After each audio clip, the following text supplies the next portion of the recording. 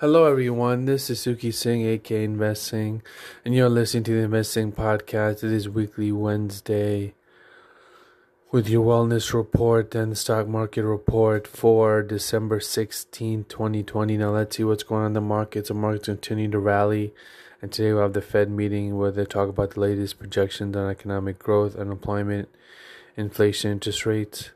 No change expected in the rates. They're just going to talk about their asset purchase program and see, and probably continue to pump the market up with their rhetoric.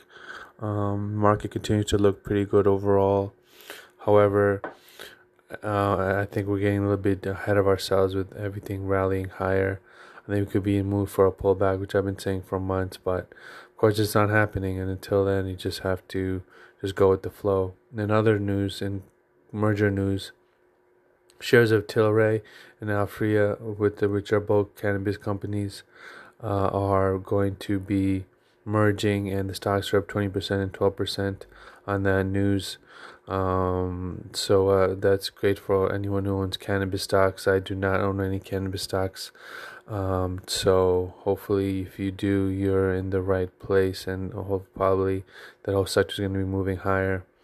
In other news, Airbnb and DoorDash, they had blockbuster IPOs where they raised billions of dollars, and the stock just skyrocketed to the moon. Both Airbnb and DoorDash are valued incredibly high, and another company is going public today called Wish. They're the parent company of the e-commerce platform Wish, called Context Logic. The symbol is Wish, so they're going to be shares priced at about $24 a share. So hopefully that will go well. And everyone is overall really bullish because of this vaccine that we finally got, and everyone's just keeps on chugging along. Mark keeps on pushing a little bit higher each day.